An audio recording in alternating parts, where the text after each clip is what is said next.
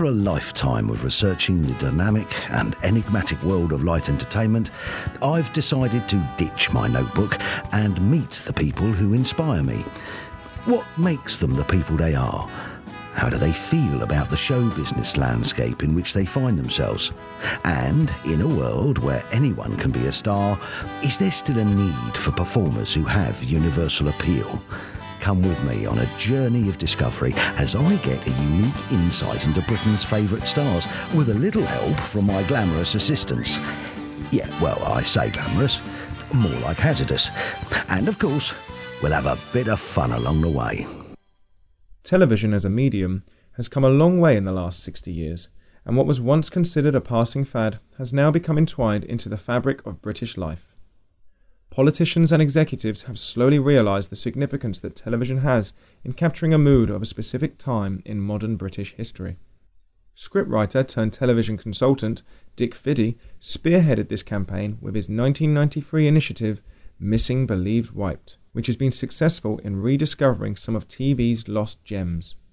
Now, in its 24th year, Missing Believed Wiped is as active as ever, and the BBC archive has been reunited with hours and hours of lost footage. I caught up with Missing Believed Wiped's main man to talk TV, the BFI, and life as a television consultant. Ladies and gentlemen, Mr. Dick Fiddy. In 1993, you were responsible for creating a nationwide initiative entitled Missing Believed Wiped, which set about tracking down some of British television's lost moments. How did this concept come about? Well, it wasn't just me, for a start. What happened is a couple of years previously, the BFI had an initiative called Missing Believed Lost, which was trying to seek out some lost British films, many of them from the silent era.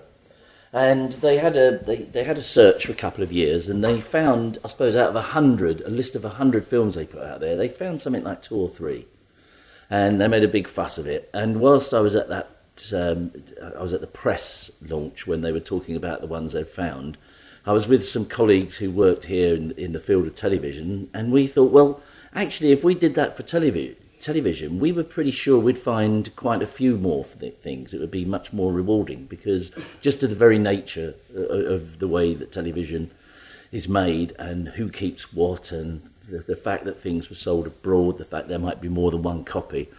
So the following year we launched this initiative called Missing Believed Wiped, which basically started with a list of 100 or a top 10 which we made available to the press of the most important missing programmes. I mean, really, they were missing programme areas. So, for instance, we talked about a lot of the missing armchair theatres, but really just to cover a lot of missing drama. We obviously looked at missing episodes of Doctor Who, but that was really just to cover missing episodes from many long-running series, which may have had a huge impact on people growing up who were saddened to learn that so much of it had been wiped. And so, in your opinion, how important is the preservation of archive to Britain's popular culture? I think television is a really important mirror to the past. It's quite informal, and it reacts quite quickly to what's going on. I think you can tell more about the past by looking at a 30-second advert than you can sometimes by looking at a 2-hour film made at the same time. I just think there's something about the aspirations of the people, the way they dressed, the way they looked, the way they walked, the way they talked, that actually tells you a lot about the past. And also, it's one of those things, it's amazingly how quickly these things become historic. And I think that was one of the things we learned. Of course, we do have a lot of old television, but every time you find a new bit, it's like finding another bit of the jigsaw. It helps you build a more complete picture of the time. Can you give us an insight of the excitement you have when you find a gem you thought was lost forever? I imagine it must be very rewarding. There is palpable excitement when something's found, but you have to look at the background to why these things come back. We were very conscious when we first started this that we wanted to get the BBC on board, but it was difficult for them because they had been responsible for wiping a lot of this stuff we were trying to find. They were worried about bad publicity. They were being accused of cultural vandalism. And the way that we got them on board was we described Missing Believed Wiped as a treasure hunt, not a witch hunt. And I think that putting the emphasis on actually finding the gems rather than pointing the fingers at the people that wiped them was our key into getting the broadcasters on our side, especially the BBC. And so we've always emphasised that, this, when the stuff comes back, it's like finding buried treasure. And when some things come back, you do get a thrill that you've managed to recover this. I remember when we first started, we got a great response because the article about what we were doing was actually run as a string of news piece across a lot of local newspapers. And then we were contacted by this woman whose husband used to collect films, and he said, well, he's got a lot of tele-recordings. And so a colleague from the archive and I went to see him, and sure enough, there were these things, and there were missing episodes, wonderful stuff. He had a missing comedy Playhouse pilot with Terry Thomas in. He had a missing episode of At Last 1948 show. He had stuff that was really exciting to us, and it was our very first find, the very first material that come back from the initiative. And that was and we were off and running then. It meant that the following year we could screen the stuff that he had returned and other people had returned, and start an annual event screening all the material or some of the material that had been recovered in the previous year. And even now, when things turn up, there is a real thrill. Excellent. And what's the most significant programme you've ever recovered? I think the most significant find has been the casement of classic British dramas that were discovered in the Library of Congress about 3-4 years ago. What had happened was a Shakespeare scholar was doing work in the Congress, and in the Library of Congress, and he realised that there were 3 or 4 TV Shakespeares that he knew didn't survive in the UK because he'd done his research. So he alerted us to the fact that the Shakespeares were in the Library of Congress. We have very, very good relationships with the Library of Congress, especially with a guy called Mike Mashon, who's like our liaison there. We got in touch with him, and he ascertained that this missing material all come from something called public education television. The WNET, the forerunner of PBS, and they took lots and lots from 57, 58 through to the end of the 60s. They took lots and lots of single plays. And when that collection was moved on, it was moved from place to place, eventually being lodged at the Library of Congress, where it hadn't really been catalogued or absorbed into the Library of Congress online catalogue. So it was very difficult to search it online, maybe an odd title, but not so much. And once this guy had alerted us that some of these Shakespeares were there, we asked Mike to send us a list of everything he had, and we found something like 100 hours worth, about 60 to 70 separate plays. Some of which were extraordinary, and one, which was really wonderful, was Charles Crichton filmed production of A Doll's House, Ibsen's A Doll's House, which was Wild Duck, which was absolutely fantastic. It was in beautiful condition, and it's brilliantly done. So that collection as a whole. They had a Rudolph Cartier version of the life of Rembrandt and stuff like this, material that had been on the front page of the Radio Times, and as I say, about 60 titles. So that was, I think, the most significant find. The Battle of Godfrey's Cottage and Operation Kilt were 2 of the first episodes of Dad's Army to be recovered from the initiative. Now, how important was this in highlighting awareness of the campaign? Dad's Army is quite a unique case because the way that the BBC used to arrange wiping was they would go to the producers of a piece to announce that something they'd made some years earlier was now about to be wiped. But the producers of Dad's Army always declined. They always wanted to keep them, so they wouldn't let them be wiped. But apparently, I think it was David Croft or Jimmy Perry was on holiday, and they couldn't get in touch with him, and it ended up in the wiping of 1 series of Dad's Army. 2 of which, I think, were recovered elsewhere. 3 remained missing. And then we had this great find, and one of those weird ones. We can only surmise what happened, but what I think happened was this, that they made a feature film version of Dad's Army, And I think for continuity, so they knew what it looked like, I think the BBC lent them 2 episodes to look at, so they could, make sure that the film looked like the series, and they got the names right, the costumes right, and stuff like that. And I think they kept those 2 films for a while, and then when the film was made, they dumped the films, I think, in a skip. Someone that worked at the studio, who was collected films and probably a bit of a collector, took them home, kept them in his shed. And then when he died, his daughter was clearing out the shed. She found these things. They had BBC labels on them, and she contacted the BBC, and that's how they came back. So, I mean, it's significant finds. Obviously, there's a financial value to them. A lot of the stuff we get back, there's very, very little financial value. It's a cultural value, very little financial value. But if you get a Dad's Army or a Doctor Who, that's going to go out on DVD, it's going to be downloaded, it's going to be repeated. So they are quite significant finds, yeah. Reflecting upon the entire Missing Believe White campaign, has it fulfilled your expectations of what you originally set out to achieve? Oh, it's far outweighed our expectations. It's been...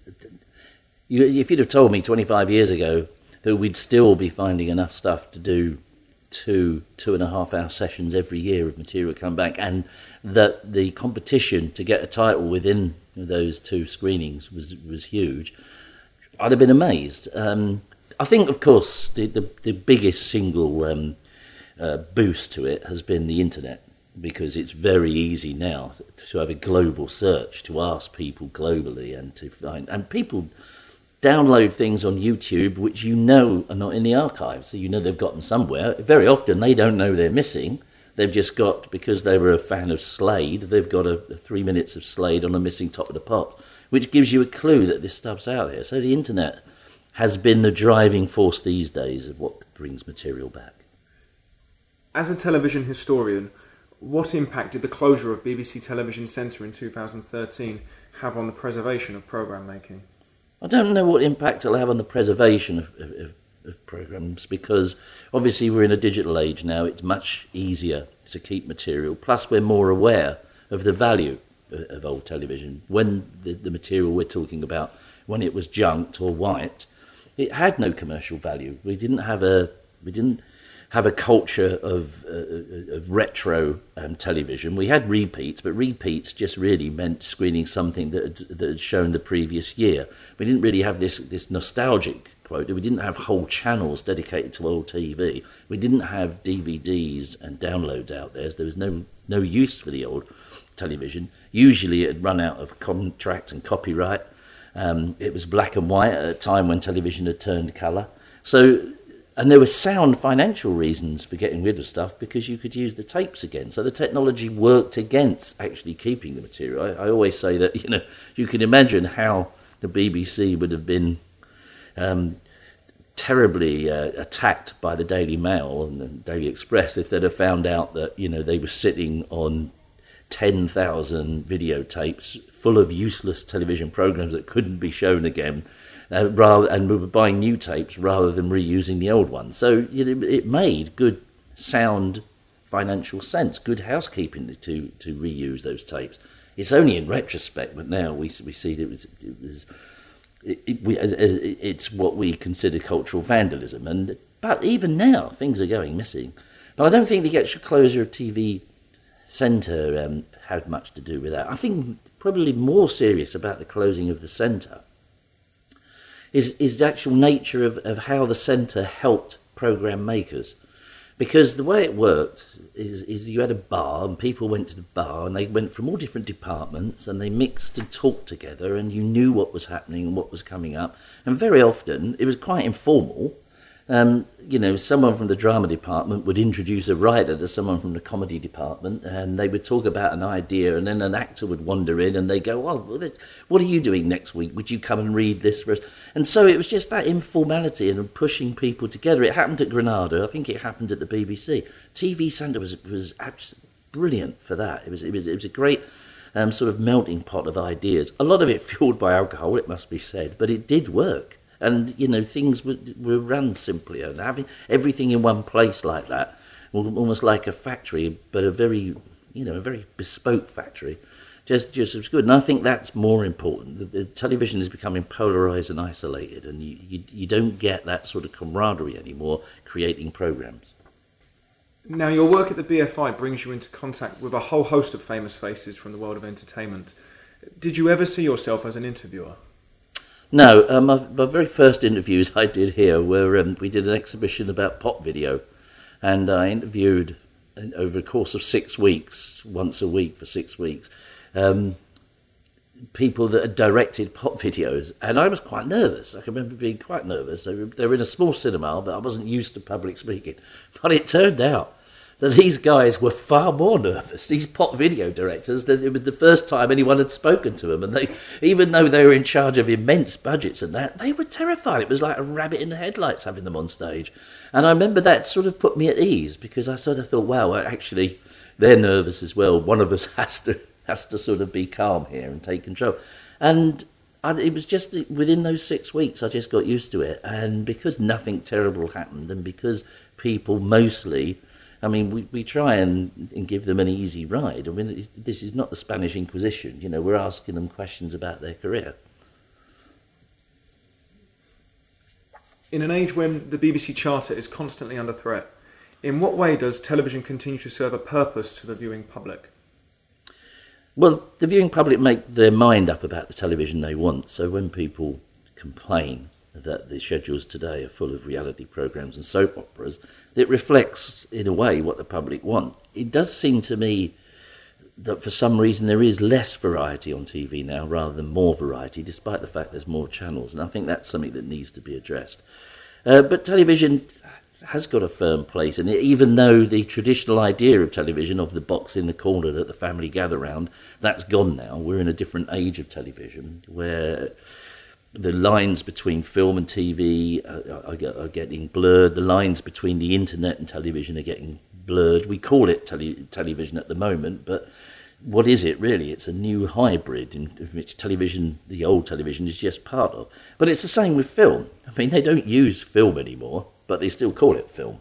You know, so you know, it's undergoing a change as the technology has driven a huge change, which does have an impact on the social structure of television and the way people absorb it. And I think it's a bit that's happened too recently, really, to take a step back and look at how it's affected things. You have to wait a few years for that. Now, the BFI arranges screenings of cult TV shows and documentaries. To what extent are you attempting to educate an audience as well as entertain them? Well, it's not just cult, although there's a lot of cult television within there, and that word itself is a strange word now. I went to something that was described as a cult television convention, and when I went there, they had every type of television, from the weather report to sci-fi, and I thought, well, if that's all cult, until I realised that what they meant by cult was the people that went to the convention who were obsessively interested in television. So they were the cult, not the television programmes themselves. So we show everything from the broad spectrum of television. Some things, it has to be said, do less well here than others. Bizarrely, soap opera, there's always been a struggle for us to sell.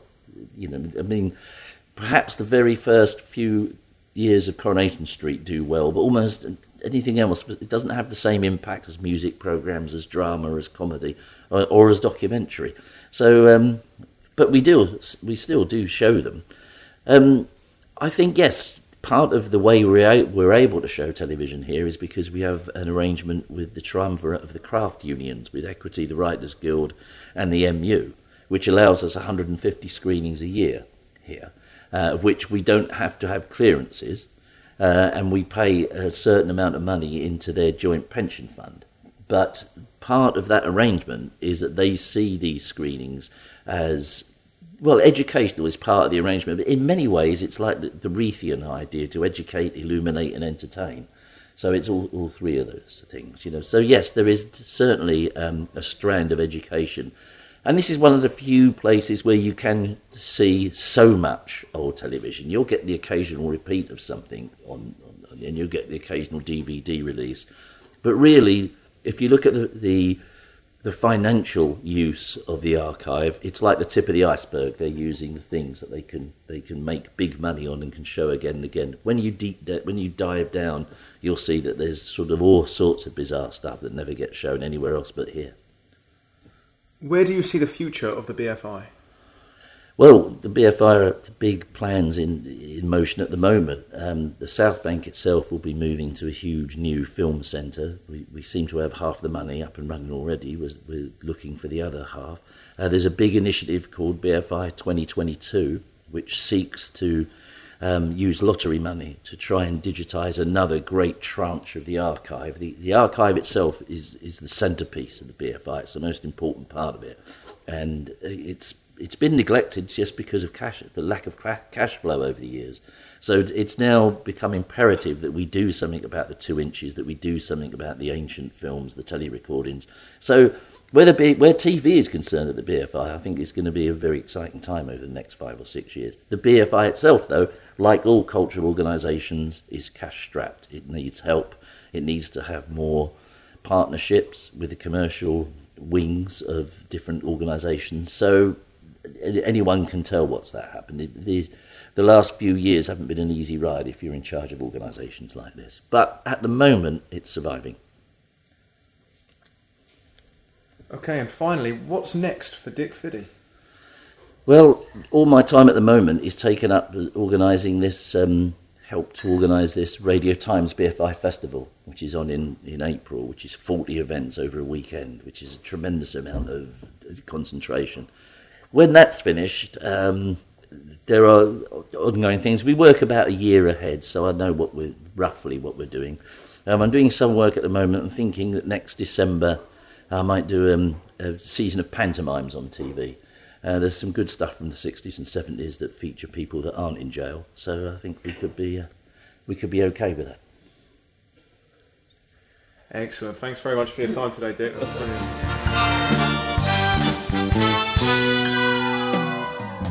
Thank you very much to our guest for being the subject of another Beyond the Title interview. If you like this, why not browse the website and see if there's anything else that takes your fancy. Don't forget to like our Facebook page to receive updates on forthcoming interviews and to see more information about me and what I do. Thanks again, and hopefully see you next time for another Beyond the Title interview.